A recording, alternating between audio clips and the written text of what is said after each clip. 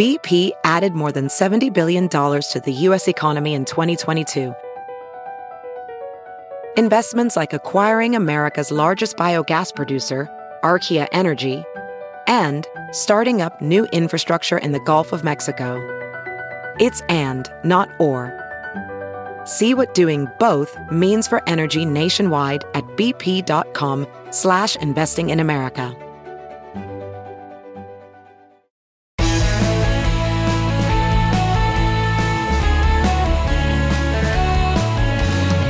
Hello, friends, and welcome. Welcome to the Bill Press Pod, where at least once a week we dive into the big topics facing us as Americans.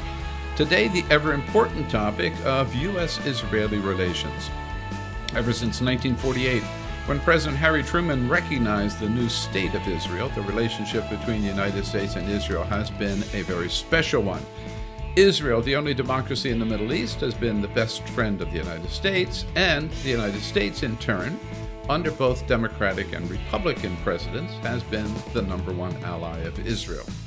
But that relationship today appears to be strained. Peace talks are on hold, dispute over West Bank settlements are unresolved, and President Trump is doing his best to divide support for Israel along partisan political lines. Well, we check on where things stand today in a very special, a joint podcast with two longtime leaders in the field of the U.S.-Israeli relations from the organization Americans for Peace Now. Debra Shushan is Director of Policy and Government Relations at Americans for Peace Now. Hi, Debra.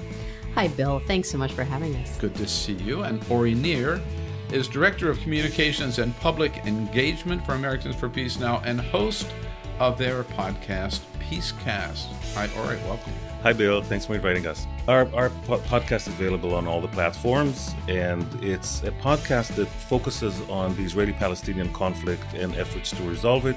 As far as I know, it's the only one that has this specific focus. Very good, and good to have you both here. Let me just ask, back up and start. What is the mission of Americans for Peace Now? When were you started? What are your goals? What's the organization all about? Okay, so we're the sister organization of Israel's peace movement, Shalom Achshav, Peace Now. Americans for Peace Now was started in the early 80s, just several years after Peace Now was started. Peace Now started in 1978, or 77 actually, when the president of Egypt at the time, Anwar Sadat, extended his hand in peace to Israel. The Israeli establishment, political and military, was reluctant, and a group of Israeli military officers, gathered together and put pressure in the form of an open letter on then Prime Minister Menachem Begin to reciprocate and sign peace with Egypt. We know that the rest is history, as they say. Israel did sign a peace agreement with Egypt. That movement, that nucleus of retired Israeli officers morphed into a peace movement called Shalom Achshav, Peace Now. Americans for Peace Now started as a Friends of in the early 80s and then developed into an independent American Jewish organization that advocates and educates for Israeli-Palestinian peace. Right. What is the status of the peace movement today, both in Israel and here in the United States, Debra? Well, the peace movement in Israel is still alive and kicking. It's not as strong as it was when it was a mass movement that began, as Ori indicated, in the late 1970s, and was able to mobilize really significant numbers of Israelis to come out in the streets and push for peace with Egypt and an end to the Israeli-Palestinian conflict. After many years at this point, I mean, since Begin came to power in 1977, for the vast majority of that time up until now, Israel has been under right-wing rule. And there are many reasons that we could talk about, but in part because of that, we've seen a diminution in the strength of the Israeli peace movement, but it certainly very much still exists. Both in our sister organization Peace Now and other left-wing peace organizations in left-wing and not just left-wing, we should say, peace organizations in Israel. We here at Americans for Peace Now feel that it is extremely important for progressives in the United States to support our natural allies in Israel. So when we talk about U.S. Israeli relations, what we want to do is to empower progressives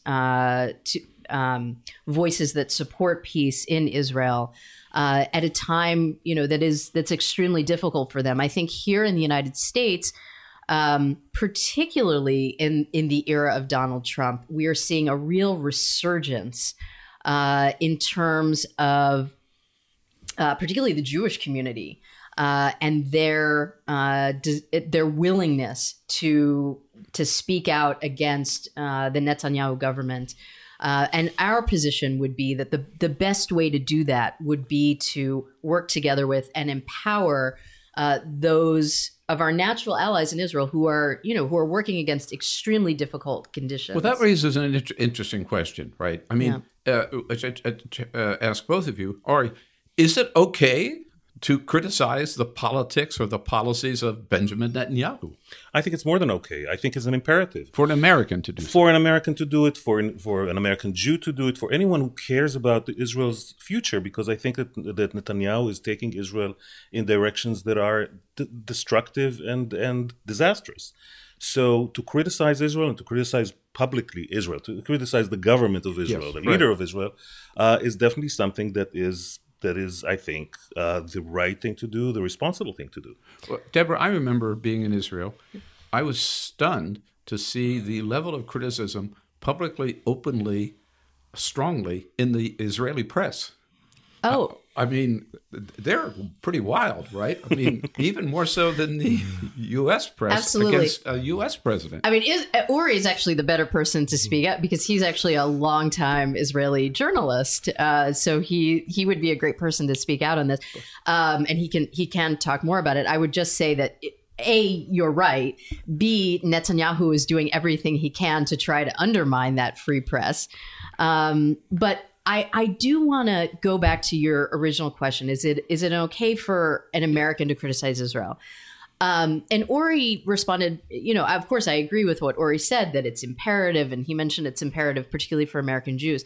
But, it's easier for us as American Jews to criticize Israel and the Israeli government because while Donald Trump would criticize question our loyalty, he's obviously, not afraid to go there. No, we'll get to that. We'll get to that. But, the fact that, for example, Bernie Sanders is more vociferous in his criticism of the Israeli government, I think, partly has to do with Bernie and his ideology. But there is something interesting there that the one, Jewish candidate in the race is clearly the most critical. And, and the way that he's been doing it is to say, I'm Jewish, I have family in Israel, I worked on a kibbutz. But my point is, it's not only okay for Jews, for American Jews to criticize, for Israelis, for American Jews to criticize the Israeli government. It is okay and imperative, period. I was recently on a talk program. One of the fellow guests was a Palestinian American activist named Omar Badar, who works at the Arab American Institute. And within short order, he was accused by one of the Israeli guests of being an anti-Semite because he used the word occupation. And he mentioned the fact that the United States gives Israel billions of dollars of aid a year. I mean, these things are incontestable. They are simply facts. And that's absolutely wrong. I feel fortunate that I was there as an American Jew to basically say, hey, that's ridiculous. It is absolutely not okay to call him an anti-Semite because he mentions facts. And I think, again, as Jews, we have a certain privilege in that regard. But I think it's incumbent on everyone, on all presidential candidates, for example, to speak truth and to know that it's okay and incumbent upon them to criticize the Israeli government. Couldn't one, I'm not an expert in this area, but couldn't one also make the point that being a Palestinian, he is also a Semite? Wasn't that true? I thought so. That is true. That is true. So, Ori, you didn't hold back, right? But as Debra gets to, it's become almost a cliche now that anybody criticizes Netanyahu, they're accused of being anti-Semitic. I know, and that's something I've had that happen to me as a commentator. We have to break this. When you asked me the question initially, I almost answered with a question of myself: is it okay to criticize Bolsonaro in Brazil? He is perpetuating fires that are damaging the globe. Netanyahu, as far as I'm concerned, is perpetuating a political fire that is damaging the interest of the entire world in the Middle East between Israelis and Palestinians. You should criticize it. It's the wrong thing to do. That's it. And then once I think there's enough criticism, enough international outrage at this, it will actually dilute, I think, the wrong argument that criticizing Israel is akin to anti-Semitism. So is support for Israel a Republican or a Democratic issue? I think that support for Israel is a bipartisan issue. I think that everyone should support Israel. I always thought it was until recently. Go ahead. It should be. I'm a dual citizen. I'm an Israeli patriot. I love Israel. I go there 3 times a year. I live in the United States now. My family is there. My friends are there. I love Israel. I love the principles. I love the ideals upon which it was established. I know that there is still a great deal of love here in the United States for those ideals and for what Israel should be. And I would love to see that grow. Unfortunately, there are forces in Israel who are blocking that, who are working day and night in order to diminish that kind of affinity that I think the people of the United States have for Israel and the ideals upon which it was established. So of course, I'm getting to the fact that Donald Trump particularly is now trying to make this a partisan issue, and we know how he said it. We've heard it so many times when he talked about this disloyalty. In my opinion, you vote for a Democrat, you're being very disloyal to Jewish people, and you're being very disloyal to Israel. And only weak people would say anything other than that. So I don't want to assume too much, Debra, but I might guess that sometime in your lifetime you might have voted as an American Jew for a Democrat. What do you think when Donald Trump says you're being disloyal to Israel, disloyal to America, or you're just totally ignorant? Well, without revealing anything about my personal politics, I should mention that that APN is a nonpartisan organization. Yes. But it is, we know that 70 to 80% of American Jews vote for the Democratic Party. In the 2018 midterms, it was 79% voted for Democratic candidates in congressional races. So basically, we just heard Donald Trump call roughly 80% of the American Jewish population disloyal. And that's absolutely shocking. I mean, to call any American population, Jewish or otherwise, disloyal, for an American president to do that, is mind-blowing.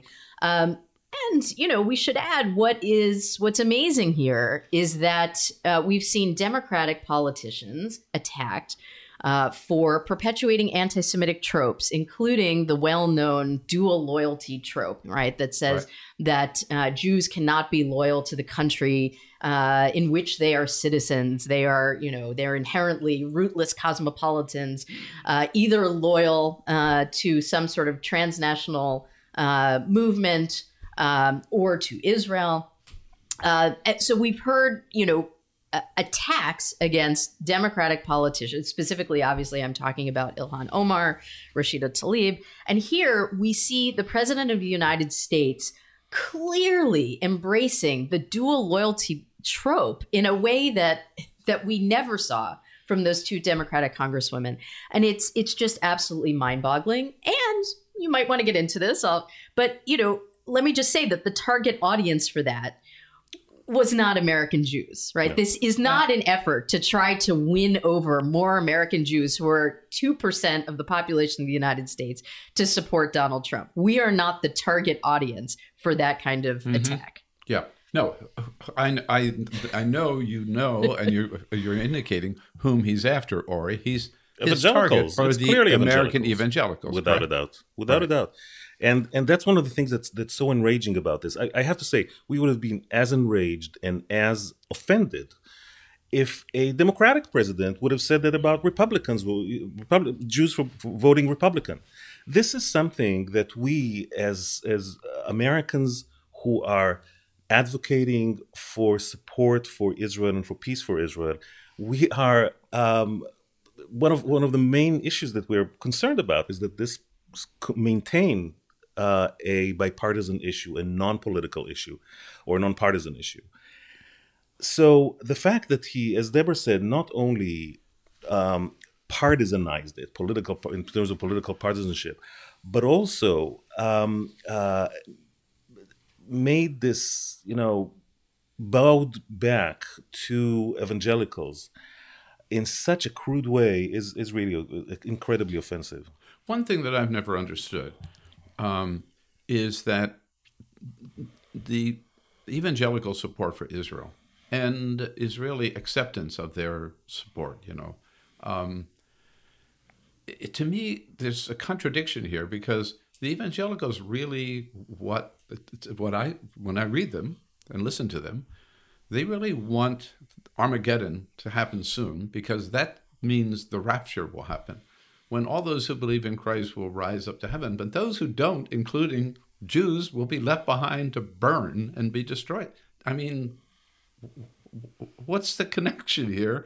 And why don't the Israelis or Jews understand that and reject that? It's really interesting. I mean, I'm familiar with the Israeli debate about this issue. And on the Israeli political arena, for a lot of years, there was a debate of whether to make common cause with evangelicals or not. One school said we should wholeheartedly. They support us. Let's accept them. Who cares about their, Who cares about the rapture? Yeah, huh? Who cares about their religious agenda? We're non-religion. We're not. In the end, we'll see who's right. Yeah, right. You go up or you don't. Exactly. Right? And the other school said, "Hey, not so quickly. This is a very touchy thing. This is a very sensitive thing. You should be careful about who you go to bed with." And to my regret, the former rather than the latter is now prevailing in Israel, and it's very dangerous. I think very dangerous. It's not just an Israeli government decision. One thing that I found very interesting in the last couple of years, part of my job at APN is to attend the annual AIPAC policy conference. And I found it fascinating to see the way that AIPAC, which is the American Israel Public Affairs Committee, the biggest, strongest, most well-known pro-Israel lobby of a very, I would say, certainly conservative hue. Their mandate is to support the policies of the Israeli government. The way that they have wholeheartedly made common cause with evangelical Christians.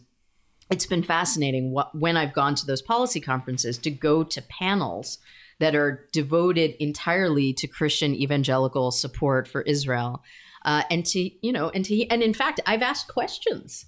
I see as part of my role to be a troublemaker and ask questions, and I've asked these Christian Zionists, what about Christian Palestinian populations in both in Israel, in the occupied territories? What about the way that they are discriminated against by the Israeli government? Does this trouble you? And it doesn't. Dispensationalism, their own brand of Christian theology, overrides everything. It's fascinating and not particularly good for the Jews ultimately. Right. And Jim Jeffress, I think that's how you pronounce his name, one of the evangelical ministers, was invited by President Trump. Benjamin Netanyahu was right there to speak at the opening of the new U.S. embassy in Jerusalem. Mm-hmm. And he's he's one of the main proponents of the rapture. Oh, absolutely. Theory. And not only him, you also had Pastor John Hagee as well, right? Who is the head of what is actually the biggest pro-Israel organization. I should say the biggest pro-Israel organization in the country now is not an American Jewish organization. It's CUFI, Christians United for Israel. which has grown explosively. It's only about 10 years old, and it is now, it's got millions of members because obviously there's a much bigger Christian evangelical population to draw from in this country than a Jewish one. Before we take a break, in talking about what we might term phony anti-Semitism, there are evidence of real incidents of real dangerous anti-Semitism in this country today. That must concern you as well. Definitely, and we see it all over, and it's something that is threatening. And one of the things that's threatening, Charlottesville comes to mind. One of the things that is Pittsburgh. threatening about it, and that is where, unfortunately, I see the government of Israel playing into this, is the new hybrid politics that put together religion and politics. And that's one of the things that worries me the most about evangelicals, going back to that topic for a moment, is not just the symbolics of it and, the foreign ideology and so on.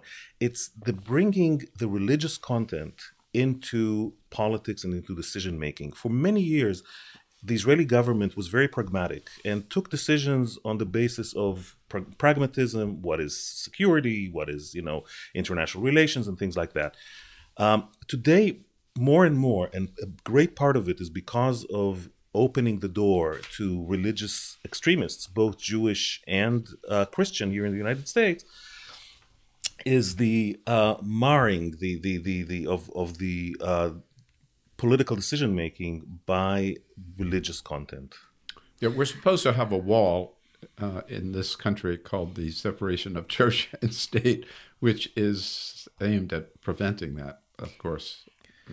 Here it's porous, in Israel it doesn't exist. Right. Good way to put it. I want to say a word about this real anti-Semitism, which, I come from a family. My mother's side of the family was wiped out in the Holocaust. My grandparents were Holocaust survivors. My mom was born in a displaced persons camp in Germany after the war. For me, having grown up in the United States and having been so blessed with the absence of any of that kind of experience that my grandparents went through, to see a resurgence of, and let's be clear, it's white nationalist anti-Semitism in the United States that has led to multiple shootings in synagogues since Donald Trump became president is absolutely terrifying. And let's be really clear that these people that these terrorists have been encouraged and inspired by our president from the White House. And getting back to this, to the U.S. Israel issue, I think what is an addition on this that is so upsetting to American Jews is that Benjamin Netanyahu and the Israeli government have seen it as their job to try to absolve Donald Trump for any responsibility for what's going on in the United States. And I refer you after the massacre in the Tree of Life Synagogue in Pittsburgh, who greeted Donald Trump when he went to pay his respects? Was it a member of the American Jewish community? No, the American Jewish community had no interest in fact, the majority of American Jews assigned Donald Trump responsibility for what happened there. It was the Israeli ambassador to the United States, Ron Dermer, who greeted the president when he showed up in Pittsburgh. And when you have those massacres in Pittsburgh and Poway in California. So the official government of Israel basically blessing Donald Trump. Blessing Donald Trump, right? Rather than speaking out against anti-Semitism in the United States, the flames of which are fanned by Donald Trump, you in fact have Netanyahu with his extremely close and totally dysfunctional relationship with Donald Trump, basically trying to absolve him of any responsibility. And we saw that as well with the disloyalty comments. Was there any attempt by the Israeli government, by Netanyahu or otherwise, to say, listen, good friend Donald Trump, you are way out of line? Absolutely not. Nothing. It's an incestuous relationship, and involved in this is the other ambassador, the U.S. ambassador to Israel. I hope we'll have a chance to talk about that too, because there's a real danger here. Let me just interrupt you and say we will. Okay. But right now, we got to take a break. We'll take a quick break. And we're talking today with Debra Shushan from Americans for Peace Now and Ori Nir from Americans for Peace Now. And we're brought to you today by the American Federation of Government Employees, the good men and women of the AFGE under President J. David Cox. They're the good people who keep our federal agencies running both here in Washington, D.C. and around the country day in and day out. They're there to serve us, proud to get up and work for America every day. We thank them for their good work, for all their good work for this country, and for their support of the Bill Press Pod. As you write your life story, you're far from finished. Are you looking to close the book on your job? Maybe turn a page in your career? Be continued at the Georgetown University School of Continuing Studies. Our professional master's degrees and certificates are designed to meet you where you are and take you where you want to go. At Georgetown SCS, the learning never stops, and neither do you. Write your next chapter. Be continued at scs.georgetown.edu/podcast.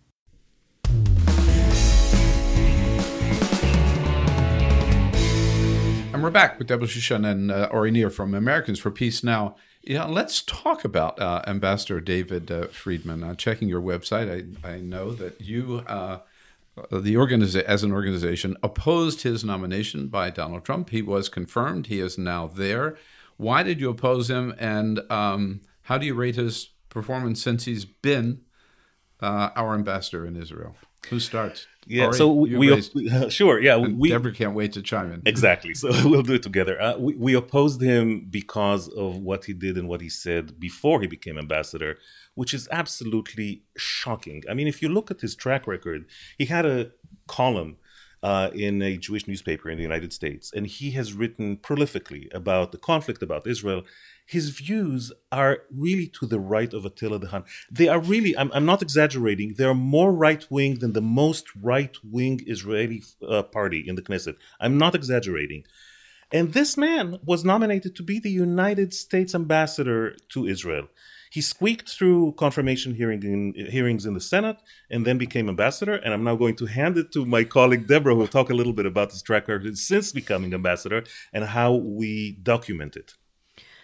Right. So let me just say, in terms of those confirmation Which hearings, you can find out if you go to the website for Americans for Peace Thank you Now. for the plug. All right. So thank you for the. Yes. So okay. Since you've just given us a plug on that, I would encourage anyone listening to go to our website, peacenow.org, and look for the Friedman file, and you will find an extensive documentation. We have there documentation of all these significant milestones, things that David Friedman has done as ambassador. And you'll also find, if you scroll all the way to the bottom, we have documented key things that David Friedman said before he became ambassador, which informed Americans for Peace Now's decision to oppose him in the first place. But so to talk a little bit, David Friedman, when he was confirmed, had to walk back nearly everything that he stood for before he became nominated to be ambassador to Israel. So much so that a number of members of the Senate, this includes Bob Corker, who at that time was the chair of the Senate Foreign Relations Committee, Bob Menendez, the ranking member, said, you're experiencing a conversion here, and we're seeing a nomination conversion. You seem to be walking back everything you've ever believed in, including, by the way, David Friedman had written quite explicitly about his distaste for the two-state solution, the establishment of a Palestinian state. And during his confirmation hearing, he said he thought that it was the best approach. I mean, he walked back everything in order to attain this goal of becoming U.S. ambassador to Israel. And since he has been ambassador, he has taken the bull. I mean, in some ways, you got to give the man kudos, because he has taken the bull by the horns. he knows that he has, 4 years, maybe more, God forbid, but, he's got 4 years to try to enact the agenda that he had spelled out quite explicitly before he became ambassador. And he has worked methodically to make that happen. And as we see pundits pontificate about the Kushner plan, what will it contain? When will we see it? That is all a ridiculous distraction smokescreen, because on the ground, David Friedman has been orchestrating implementation of his plan, which is to derail any possibility for a two-state solution ever being implemented, to make sure that a Palestinian state can never be established, and that Israel will be able to solidify its control over at least significant portions, certainly the settlements, of what he would refer to as Judea and Samaria, in other words, the West Bank. And he has been extraordinarily effective, which is why we at Americans for Peace Now have gone to this extensive effort to document exactly what this one man, David Friedman, has been up to, because he is the mastermind of it all. And he's doing it, of course, with the support of Donald Trump and Benjamin Netanyahu. Oh, right? absolutely. So, Ori, is the two-state solution dead or just dormant? And what kind of Israel do we have without a two-state solution? The two-state solution is not dead. It's definitely dormant. I want to just reiterate something that Debra said, because it was kind of folded into her comments here, and that is the U.S. policy on this two-state solution. I think that it's incredibly important to understand that what the Trump administration is trying to do is to reverse. They have shifted to reverse a policy that the United States has held since President Clinton of advancing the idea of an independent Palestinian state. They have shifted to reverse, and they're in full gas. A policy adopted and supported by Republican and Democratic administrations. Absolutely. Yeah. And both administrations, Democratic and Republican, have tried hard to advance it. It is clear that this administration does not support it, and what we're trying to do is revolutionary. It's no less than revolutionary. It's really important to understand that all the talk about a peace plan is, as Debra said, is smoke and mirrors. Now, to your question about the two-state solution, yes, the two-state solution is dormant. Every day that passes makes it more difficult to attain. I think it still is attainable, and I know that it's basically the only chance, the only real scenario that can bring real peace in the future between Israelis and Palestinians. And therefore, we as an organization are really redoubling our efforts to try to push for it. And Debra, is the proper role of the United States, we always thought that it was to be, and I think the phrase was honest broker. That's gone for now. But is that what the proper role for the United States, as you see it, would be? Yes, I think so. I mean, I think the United States should be working to be an honest broker. I think the United States should pursue American national interests, which call for peace between Israelis and Palestinians, which, as Ori said, will only come with a two-state solution.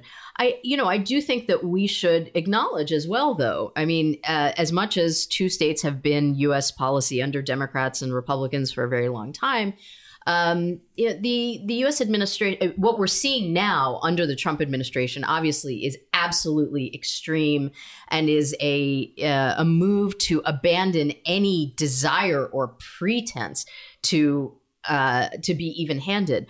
But have we seen the United States acting as an even-handed broker up until now? No. I mean, the United States has always put its thumb on the scales in favor of the Israelis over the Palestinians, and that's very problematic because Israel is the stronger party. And in order for Israeli-Palestinian peace, in order for there to be a two-state solution, the United States is going to have to put pressure on Israel as the stronger of the two parties. Not to say that Israel is at fault for everything. There's plenty of fault to be spread around. But, let's be honest, let's be realistic. Israel obviously is the stronger of two parties. Israel is the occupier. And we have had administrations in the past, including Republican administrations, especially, frankly, Republican administrations. I mean, if you look back at actions that were taken by the George H.W. Bush administration in regard to the loan guarantees, if you look at Reagan in terms of the way that President Reagan reacted when Israel annexed the Golan Heights, if you look at what the Eisenhower administration did during the Suez crisis, we've had Republican administrations that have exercised significant pressure on Israel. And what I think is concerning here, and I want to return to something that you talked about much earlier in the podcast, is this question of support for Israel as a partisan issue. And I think we have to revisit and examine what we mean by support for Israel. My concern is that increasingly, and particularly with the influence of evangelical Christians, support for Israel in the United States is increasingly defined as wholehearted carte blanche support for the policies of a right-wing Israeli government with absolutely no criticism. And this is revolutionary, right? I think back to Michael Oren when he was Israeli ambassador to the United States, and something that he said as ambassador, which is that there should be no daylight between the U.S. and Israel. But what he meant by that was that as close allies, any disagreement between the two parties should be expressed behind closed doors and not in public. Now, you can criticize that, but what's happening now is that we're taking that a step further to say that there can't even be disagreements between the U.S. and Israel, that their interests have to be exactly the same. It's not just an issue of disagreements can't even be expressed privately, they can't even exist. And when you have a right-wing Israeli government that is violating Israel's long-term interests in peace with the Palestinians, that's not in Israel's interest, and it's certainly not in America's national interests. I know we're just about the end of our time together, but I can't shut things up and move on without asking you, because you kind of raised the issue. There is an election coming up within a couple of weeks where the direction of Israeli politics inside Israel might change. What's going on, and how do you view it, and what's Americans for Peace Now doing about it? So we should just put things in context really quickly. This is the second election round after one that was unsuccessful in the sense that Prime Minister Netanyahu was incapable of putting together a coalition. That was in April. This is a kind of a second chance for him to do that. A mulligan. And yeah, exactly, mulligan, yeah. And therefore, there's much less interest in these elections. The Israeli public is tired. And I think that many other people who are following what is happening in Israel are also tired of it. And that's a tragedy, because these elections are not really about the issues. They're not about the issues. And there are many issues besides the issue of peace that we focus on, which Israel has to deal with and has to pay attention to. This is really a certain, this is all about Netanyahu. This is about Netanyahu's character and about his conduct and so on and so forth. I doubt it very much that these elections will bring about a change in the Israeli political scene, a change in government. Netanyahu is most likely to become prime minister again and put together a coalition. The main question will be whether he will put together a right-wing coalition as he had before, or put together a coalition together with a party called Blue and White, which is a centrist party that has really not shown its colors, although it's called Blue and White. We don't know exactly what it's about so far. And that's, I think, a pretty likely possibility. Right. I want to add... Are you hopeful, Debra? Am I hopeful? Let me go back to the U.S. Israel aspect of this here. What I'm very concerned about is both in Israel and in the United States and beyond. One of the things I'm very concerned about is what I see as a global recession in democracy, particularly under illiberal populist leaders like Donald Trump, like Benjamin Netanyahu.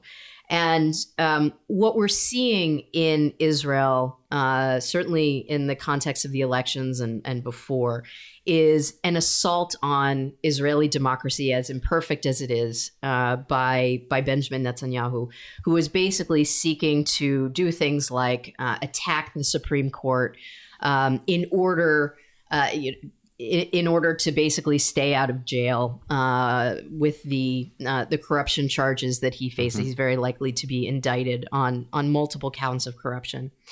And that's not something that's just happening in Israel. I mean, we see attacks on democracy here under the Trump administration. We wake up to see that Prime Minister Boris Johnson is trying to shut down the British Parliament in order to shove through a no-deal Brexit. And I think that we have to speak truth here about what's going on. We're not afraid to talk about, as progressives, we're not afraid to talk about Donald Trump attacking the very institutions of democracy in the United States. And we can't be afraid to talk about it with regard to Israel. So when American politicians, you hear them in both parties talk, and rightly so, right? Talk about the shared values that undergird the U.S. Israel relationship. Let's be clear that those shared values are under assault both here at home and in Israel. And let's see an end to these godforsaken AIPAC missions to Israel, where politicians genuflect and you act as though everything is perfect and Israeli democracy is thriving and wonderful. There are no problems. Let's speak truth. Certainly the Democrats on these trips would not in any way hesitate to talk about what Donald Trump is doing regarding democratic institutions in the United States. Why are they so unwilling to speak truth to our ally, the Israeli government and the Israeli people? All right. And with that invitation of warning, and that's why we need the strong voices of Americans for Peace Now and Peace Now in Israel as well. Thank you so much, Debra Shushan and Ori Nir, for joining us today. Thanks to the great work of Americans for Peace Now. And thanks to all of you for listening. And please, if you haven't already subscribed, do so right now. Just go to Apple Podcasts, Google Podcasts, Spotify, TuneIn, or wherever you find your favorite podcasts, and subscribe to the Bill Press Pod. It's free. And while you're there, help us grow the podcast by giving us a big fat 5-star rating. And tell your friends to subscribe too.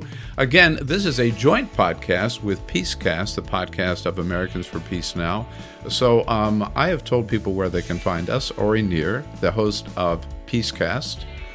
Your turn. Yes, so we're on all the platforms, and it would be great if you rate us on the Apple app. And as I always say, with any kind of feedback or comments, please email me at onir@peacenow.org. Thank you very much, Bill, for hosting us and for doing this joint production, this co-production, and a great conversation, and a lot of valuable insights for me and for all of our listeners. So thank you again, Debra and Ori. Thank you all for listening. We look forward to seeing you on the next edition of the Bill Press Pod and the next edition of Peacecast.